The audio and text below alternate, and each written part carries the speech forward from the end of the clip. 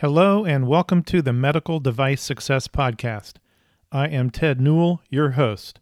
The goal of this podcast is to contribute to your success and, in turn, help you contribute to the success of your medtech company. Thank you so much for spending some time with us today. This is a crazy time to start a podcast with the coronavirus dominating the news. However, there are important things we medical device professionals can be doing in this altered landscape of strategies and tactics for marketing, sales, and operations. So, working in the era of the coronavirus, hopefully a short era, will be the subject of this first season of episodes. Let's get started.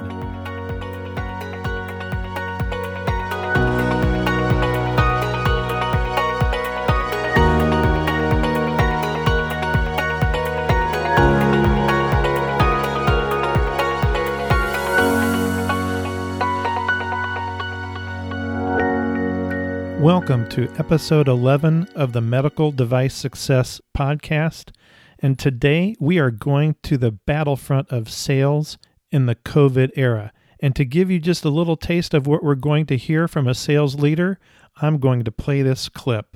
What does a sales call look like? How do we deliver an effective sales call? And I think to your point, we're going to have to figure out how we deliver a sales call virtually flawlessly.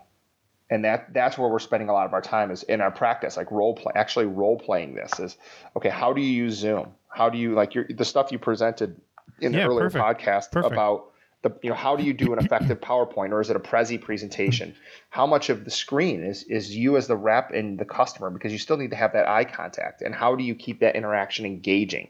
Like, to me, that's the challenge post-pandemically that we're going to face, because in just a moment, I'm going to introduce you to this sales leader, but first I want to make you aware of some new re-entry guidance that just came out from AdvaMed this past week.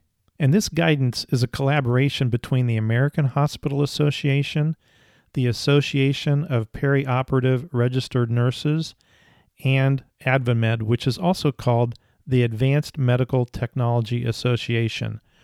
For those of you that don't know who AdvaMed is, you really should know. AdvaMed's mission is to advocate globally for the highest ethical standards and patient access to safe, effective, and innovative medical technologies that save and improve lives.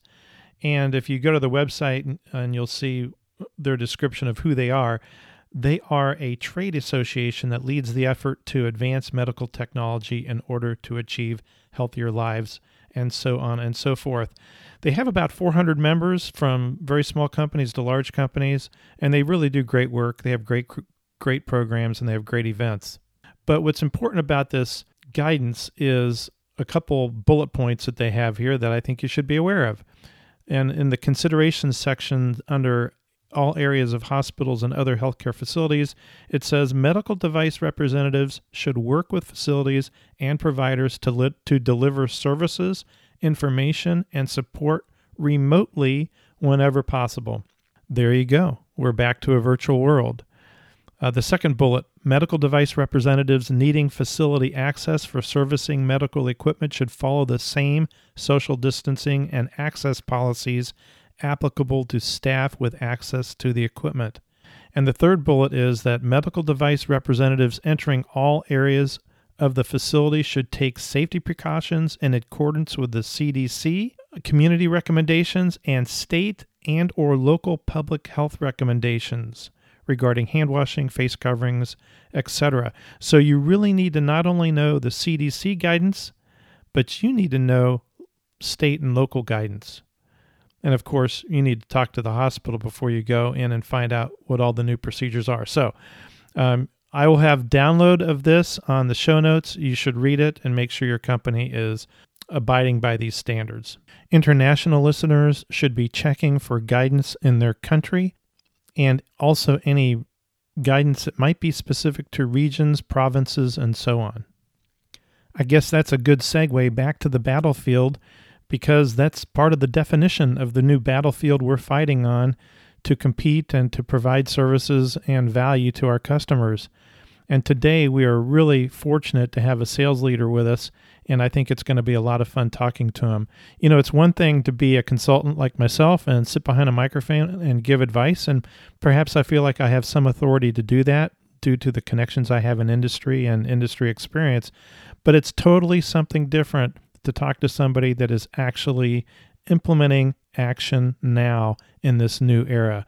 You are going to find this very, very interesting. Our guest today is Jeff Haidar. He's the Vice President of Sales, North America for Kent Imaging. Jeff is an award-winning strategic sales executive that has run successful teams with Johnson & Johnson, LifeCell, and Medline. He brings over 20 years of pharmaceutical and medical device sales experience, and he directs Kent's product sales in the wound and surgical care markets with his experience of guiding sales teams and his motivational leadership style. Jeff, it's really great to have you on the podcast today, and it's great to have somebody from the trenches, from the real world, you know, a person that's trying to lead a sales team in this COVID era and coming into the reopening. So welcome to the podcast. Ted, thanks a lot. Thanks a lot for including me, and thanks a lot for when I reached out to you on LinkedIn. This has been a great podcast for me as a sales leader, and I've definitely shared it with my team and many others. So you're doing a great service to the medical device industry, and appreciate it. Well, thanks a lot. I appreciate those comments. You know, when I was preparing for this and I was looking at the company that you work for, Kent, and I was thinking about my career, it was interesting because my early career was in plastic surgery, neurosurgery, urology, and it was all silicone implants. And in fact, I was the marketing guy behind the first tissue expanders invented by Chedivir Radovan. And we always had a concern about blood flow in the tissue around those tissue expanders, and also the various reconstructive procedures we were involved in, like the breast reconstructions where they did some of those complicated flaps that your technology helps in. So it really sort of took me back in time to an early part of my career, and I'm just so impressed with the technology you guys have. Can you tell us a little bit more about that? Yeah, absolutely. So Kent Imaging is a company that was born out of technology developed at the Canadian National Research Council. So the team that developed it, our PhD, Mike Soa, was part of the team that was actually part of developing a technology utilizing indocyanine green. And that company went off to become Novadac. Mike stayed at the Canadian National Research Council and developed our technology. So when you talk about blood flow, very familiar with that. And our technology tends to look at more of the effects of blood flow, which looks at tissue oxygenation. So we're looking at more of the physiologic versus the anatomical effect. So it's been a fun world. You know, I spent a long period of time at LifeCell selling acellular dermal matrices and had this experience. So it was a natural move for me, but our technology where it's really helpful is helping patients. There's so many complications that exist when you don't have good blood flow or good oxygenation to the tissue. You know, it's really maybe something that wasn't appreciated 10 or 15 years ago, and now it's become the gold standard that it's something you have to, whether it be plastic surgery or vascular surgery, you know, any sort of reconstruction, and especially in wound care and critical limb ischemia patients who have these vascular issues that are leading to dead toes or otherwise leading to amputations. And our company as a whole, we're really focused not just on the technology, but on helping the patient. You know, when someone gets an amputation, it's a 5-year death sentence. There's a 5% survival rates of people post-amputation. So this is really, I wouldn't say a cottage industry. It's a very terrible, very wide-reaching impact on our older population and diabetic population, but it's cool to be a part of a company that is focusing on the patient. That's the culture we have there, is patient first, and the technology and the application of it will follow. Is this the first startup you've been involved in? To this early stage, yes, for sure. I've been involved with starting up divisions. I was in the earlier, or, kind of mid phase of the startup phase with LifeCell, but this is, we came from the ground up on this one. So it's been fun. A lot of great learnings, especially coming from larger corporate backgrounds like Johnson & Johnson, and even LifeCell had more of a corporate structure. So we're, so to say, bootstrapping this one, but it's been we've had great adoption, and we've got some very great support from key opinion leaders who see the value and relevance of our technology. So it's, I hate to keep using the word, but it's been very fun to do this and to build this technology. I'm going to take this a little bit of a different direction just for a second. But first of all, LifeCell, I owned stock in LifeCell a long time ago before they were acquired, and I did pretty Good well. for you. So thank you for your efforts. And then the other thing you mentioned is the sort of career path issue. You sort of comment on the fact that you have a big company background that has benefited you in the startup environment. And that's just something I really want to emphasize. When people ask me for career advice, I frequently tell them, try to get on board with a really well-run large company, because they provide all kinds of additional education and they provide a structure and an example of how something should be run, before you go forward, before you try to work for a smaller company. Obviously, that's worked for you. Yeah, I couldn't agree with that statement any more than what you just said. I mean, there's so many learnings, there's so many little academic classes you take along the way, like social styles and versatility training, how to coach people in different phases of their career, how to identify different behavior traits to really look below that. And I used to work with a guy by the name of Greg Zimmer, and he would always use to think, what's the question behind the question? That's something that I've applied, just something you wouldn't get when you're in a startup or 2 or 3 people in a room. Like, you get so much experience, so much education, and you get to see it applied. I mean, there's probably, I would say, a majority of the examples I pull of how we handle something come from those large company experiences. Yeah. A lot of people early in their career will ask me, how they can get into the startup environment. And I think this might be somewhat reflective of the Silicon Valley news that we hear all the time related to companies like Google, Facebook, Twitter, where people without a lot of industry experience suddenly are very, very successful in a startup. And that is ultra, ultra rare. And I think it's real important to have big company background. Before you move into a startup environment, you'll bring a lot more value to the startup. Yeah, and this is something I would say to the listeners is, when you make that move to go to a startup, especially right now, there's a ton of opportunities to become an independent distributor. I'm going to take on 2 or 3 lines. I'll run my own business. It'll be freedom. I'll have the security that I've never had before, and I won't have to worry about having my job eliminated. And I think that's a very nice romantic thought. But the one thing I just cannot emphasize enough is you have to have a stomach for something less than perfection. It's just the way it is. You don't have the deep pockets. You don't have the resources. Many times you're having to, wear many, many, many different hats. And whether that's an independent distributor or that is, a startup that's in a more corporate function as we are, you really have to have thick skin and a lot of Pepto-Bismol to keep your stomach from getting large ulcers. But it's, again, if you enjoy that environment, it is very fun and it's extremely rewarding. One of the reasons I wanted to come to startup or get into starting up new divisions of companies is I never wanted to be a cog in the wheel. That was always a fear that I had. And when you're running something like in the early phases, regardless of what your role is, if you're a clinical specialist who's just happened to be, your role is to cover cases, you find yourself doing marketing, you find yourself doing other roles, that you will never be a cog in the wheel. Like, you're always going to have value and contribution to what you're doing. I know a lot of millennials seek that. It's nice to seek it, but you have to have that stick-to-itiveness and intestinal fortitude to be able to be successful with that. And the skills. And you mentioned you have to have the stomach for it. You have to be willing to wear a lot of hats. I remember when I was running a U.S. operation for an Israeli startup, and we had 3 people, and I was in the rotation. I was the president of the company, but I was in the rotation to clean the toilets. So that's the way it works. I mean, until we had the cash flow where we could hire a cleaning crew, I was in the rotation to clean the toilets, and that can be part of the startup environment. It 100% is. Yeah. So let's get back to Jeff Haidar, who is now in the middle of the COVID era, trying to run a young company, a small sales team, and trying to succeed. Let's talk about some of that. What kind of sales team do you have? So we have a mixed model of myself, and then we have a director of sales who runs a lot of the U.S. operations and support for our distributors.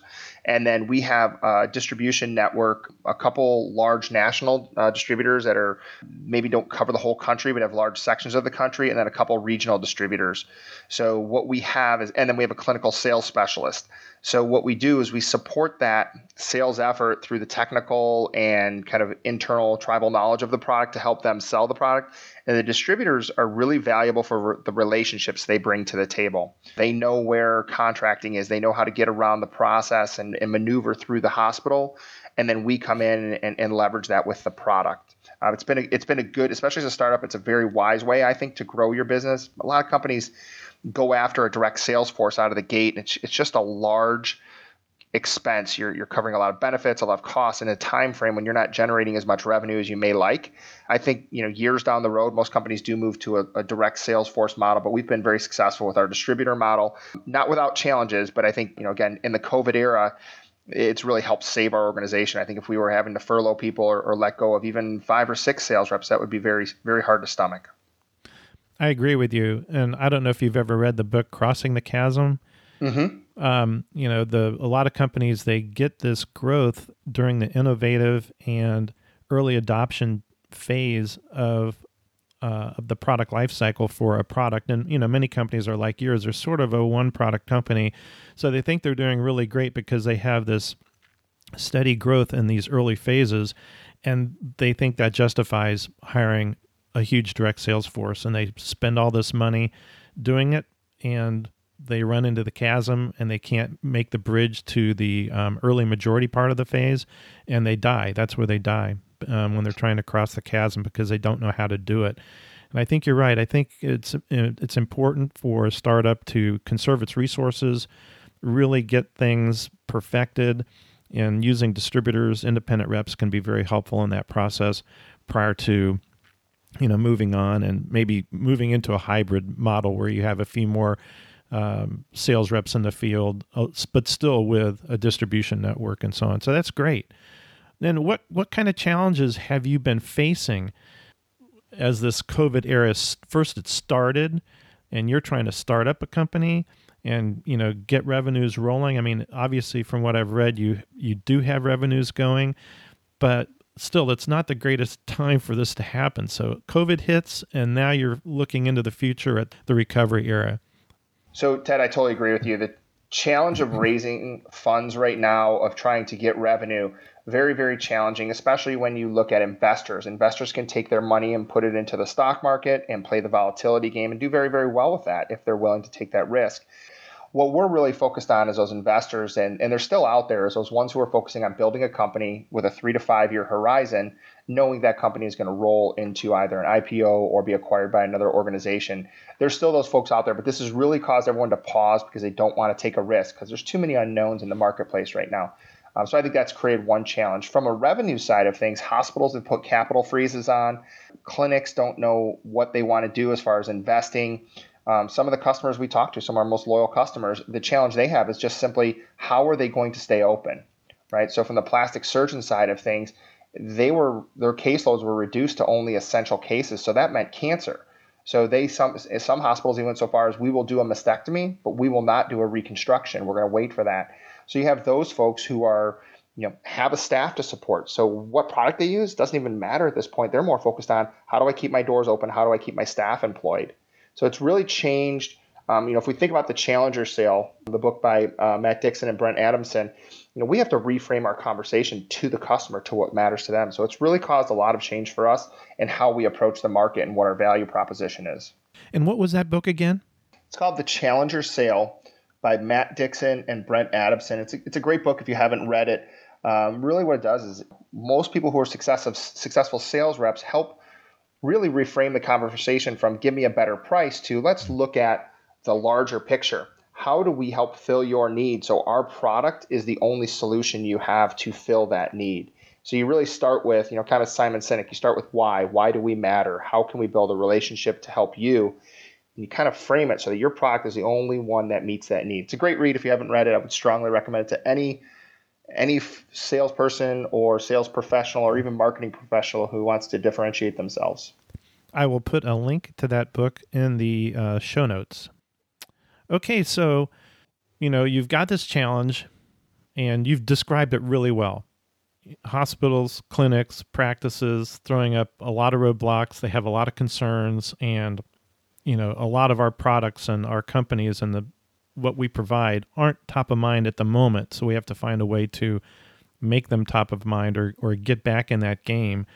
What changes to the sales process have you been looking at implementing or considering implementing, and how do you roll? And this is several questions, so sorry about this. But if you're considering these things, how do you then roll them into the distribution process, and what challenges do you have there? So I'm going to try and answer this the best I can. It'll be a little bit of a long answer. So when we think about the old sales model or old commercial model, and I'm just going to focus on sales because in our organization, sales and marketing are married pretty tightly. We work together very well, and we're very dependent upon each other. But it was a face-to-face conversation. We built a relationship with a person. We had a nice brochure. We did the peekaboo. We're here, look at my brochure. Now I'm going to set it down. Let's talk about the point I just had. You did lunch and learns. You were able to bump into people at the scrub sink or in between patients. You could catch them for a couple minutes, and that is totally blown up. Right? That just doesn't exist anymore. So you know, as you shared earlier with the AMA guidance and AdvaMed providing guidance on really restricting access. And I think in one of your earlier podcasts, you talked about physicians being recommended to have their own office hours for vendors.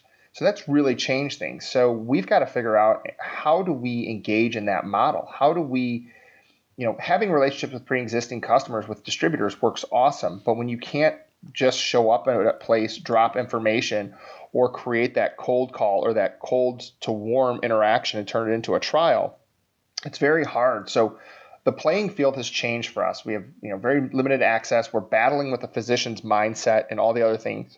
I've seen a lot of companies go webinar crazy, but they're not going to sit on their computers after struggling with these things all day to go sit on a webinar. So what is become the new norm, I think, is going to be a short-term norm. So to answer your question, if I'm tracking with the questions you ask, is what are we doing in this post-pandemic model? So we actually sat down over the past couple of weeks, myself and our sales director, Will Seward, and Ryan, who's our clinical specialist, and we sat down and we really just looked at what are the characteristics of our reps. And the rep who's going to be successful in the future, I think, is going to have to be very tech savvy, very adaptable and coachable. They're going to have to be very strategic and easily maneuvered and understand where they're meeting the customer. They're meeting them online. So what does that sales call look like? That sales call is not going to be what we used to do. We're going to have to figure out how we present to them in a way that keeps their attention. If it's going to be through a Zoom call, how do you execute an excellent Zoom call? So the perspective you've given in prior conversations about accelerating your ability to use PowerPoint or Prezi, like, you're going to have to make these conversations, for lack of a better term, quite sexy to maintain people's attention. But you also want to be able to maintain their eye contact. So we're going through that process to really reassess what a successful sales call is and what a successful sales process is, because now I think that's completely changed. So we took this model and then brought it to our director of research, Liz Newell, and Liz kind of shared her input on this because she deals with customers quite a bit. So again, we all wear many hats in a startup. And what you'll see is what we think is we're going to have to work with our marketing group to make sure we've got flawless presentations, very good, exciting information to share, a lot more video demos, a lot more video specific to application where it's going to maintain the person's attention, and it's got to be active. We have ADD when it comes to technology. So that's what we're attempting to move towards. We hope it's right. And that's what actually prompted me, Ted, to reach out to you through LinkedIn is understanding, what are you seeing? What are you hearing? And I'd love to hear from other companies what they're doing, because when I've surveyed other customer or colleagues that I have, it seems that they're relying on marketing to provide a solution for this. The reps are going to go back in and they're going to maintain their position they had, and they'll be there to support as needed. But, I hate to say that the medical device rep is going to be the encyclopedia salesman, because I really don't believe that. I just think that those that don't adapt to the new environment will become the way of the encyclopedia salesman or the Fuller Brush salesman that, I remember when. But I think our skill sets are going to have to change to be successful to commercialize new products. Well, I think that's a really important message. And what I love to hear about this is the fact that you and your marketing crew are working very closely together, and your clinical team. I think that's so important, and it's something that we've been encouraging, on the podcast, as you indicated. I have talked to a couple of people in an area that I'm very familiar with, which is ophthalmology, and I'm really surprised that I'm not hearing a lot of adoption. I think they do believe that they will be going into the normal environment that they had in the past. In fact, they had not seen the AdvaMed or the AMA or the CMS guidance on visitors to practices or clinical facilities or hospitals. So I was a little bit surprised at that. And a publisher asked me the other day what I thought sales would be like for diagnostic equipment and ophthalmology going into the last couple quarters of the year. I said that it was going to be very, very difficult. And the statistics aren't, I don't know what they are in plastic surgery, but I know what they are in a couple other specialties, is that many of these practices have been injured financially and they're not going to have a huge capital budget. So really being able to communicate your value proposition is going to be real important, and to do it a different and a new way, which is exactly what you're talking about. It's great to hear this. Well, it's great to hear. And Ted, I think what's more important is I really hope we deliver excellence in the model we developed. I think it's great to talk about, but at the end of the day, we don't have guaranteed incomes like a large company where they can say, okay, we could take a 2-quarter risk on this. Like, we've got to execute flawlessly, and I'm confident in our team to do that. But I think this will, to your point, like, there are companies out there who think that things are going to be normal. And for a company in a startup phase, we don't have a 2 or 3 quarter mulligan where we can just kind of proceed as is and we have the financial wherewithal to continue. We certainly are well funded, but it is important to deliver whatever we do flawlessly. And I like your previous quote, we're going to give you a cold shower and then a warm towel afterwards. So I think the cold shower here is that as much as people want to believe things will return to normal, I just don't see that happening in my conversations and customers, again, with the guidance you've mentioned. But I think the warm towel is that those that are strategic, those that are innovative, and those that are willing to adopt and adapt will be very, very successful. And I think they will be wildly successful because they'll find the way in. They'll get the key to the kingdom. And what I was impressed with when you and I had talked earlier, prior to the podcast getting started or us hitting the record button, you had talked about not just designing a new program and new tools and things that you're going to use in the field, but also practicing role-playing. So I think, as a manufacturer, our value to distributors is ever more important. They have other, other products that they are able to utilize and sell. And so we've got to continue to provide value to them. So some of the things we've done is, again, sharing this podcast with distributor reps to help them improve their skill sets. Sharing things like the embedded video emails has actually had great impact for us. We've been able to increase our presence and build relationship. And we've had people comment on that. It really helps simplify a conversation that they would not have otherwise been able to have live.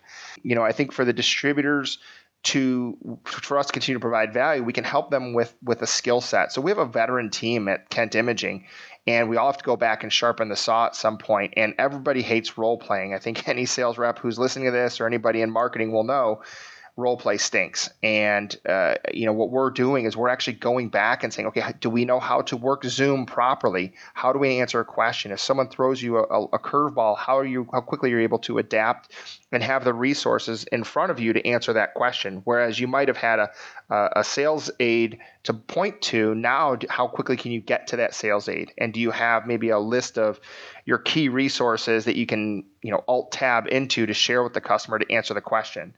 Now, of course, you always want to leave them with something to come back with, so you don't always have to answer it, but I think there's a balance there. So having to role play this new type of sales call, and again, we're not depending totally on electronic sales calls.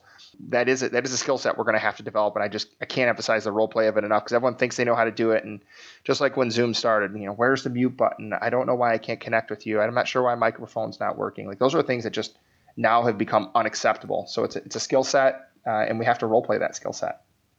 That's awesome. Anything else you would like to share with the audience before we wrap this thing up? There's so many things, in preparation and talking, there's just so much you'd like to share. But there's one quote that Jocko Willink, and he's the author of the book Extreme Ownership, and he's a former Navy SEAL, and his whole point is that when challenges come to you, you're going to have to own it. And he has a quote that he says, some things are completely out of your control, and that's fine. When that happens, you have to ask yourself, what can I control to make this situation just a little bit better? And then you got to go. You don't get crushed by the things that are going to go wrong. Ask yourself, what am I going to do? And then go do it. And I think right now, this is a critical time that, I'm an Enneagram 8. And I have people on my team that are 2s and other personality styles, but I'm a run into the fire and get it done type of personality.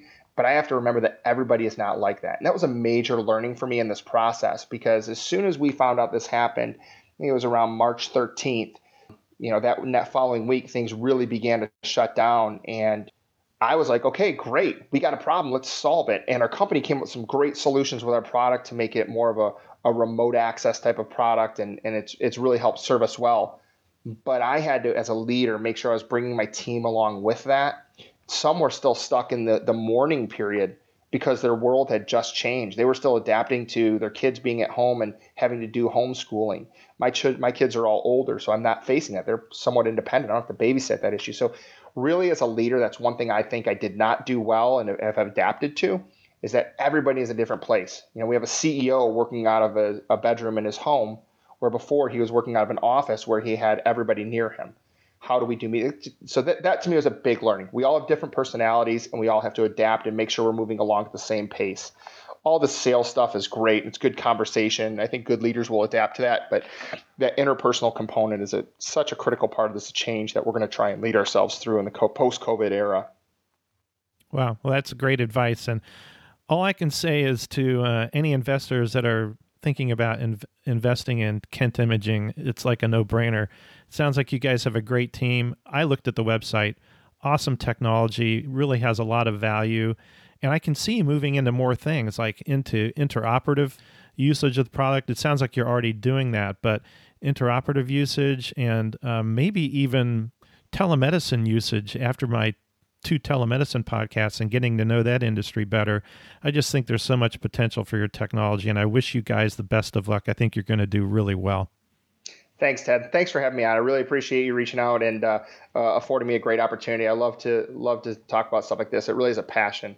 No, Jeff, something we mentioned earlier, and I want to bring this back, is this will be really interesting to see where you and your team are in 3 or 4 months. So if you don't mind, I'd love to have you back so we can see where your efforts have taken you and what did work and what didn't work. I'd love to do it. We welcome the opportunity, and hopefully we're sharing a great success story. I'm sure you will. And certainly maybe even doing it face-to-face, right? Well, we'll be out of this lockdown era. That'd be great. That'd be great. All right, listen, you take care, and thanks again. Thanks, Ted. Have a great day. Thanks for putting your podcast out there. It really is valuable, and I really appreciate it. That was inspiring. That was definitely a warm towel after a cold shower. Let's summarize. Jeff is a sales leader that exemplifies professionalism. Okay, Jeff, I hope I'm not embarrassing you, but Jeff reads, listens, learns, and then applies it to his profession. If you need a leadership book to read, we have several of Jeff's favorites in the show notes. At Kent Imaging, the sales team, marketing team, science team, and clinical training team worked together to develop new tools for the sales process. Then they practiced and they role-played so they could deliver, as Jeff says, flawlessly. This is how it is done. And in a few months, we will visit with Jeff again to see how the Kent Imaging team is doing. So look in the show notes for the books Jeff recommended. And today's immediate impact idea is to download the AMA, CDC, and AdvaMed guidance on healthcare reopening. They are in the show notes. Links are in the show notes. Study these and be sure your team will be in compliance. International listeners need to get the guidance from their country, their region, state, province, and city, and be sure they understand how to comply with it. If you like this podcast, please recommend it, rate it, and subscribe. Now go win your week.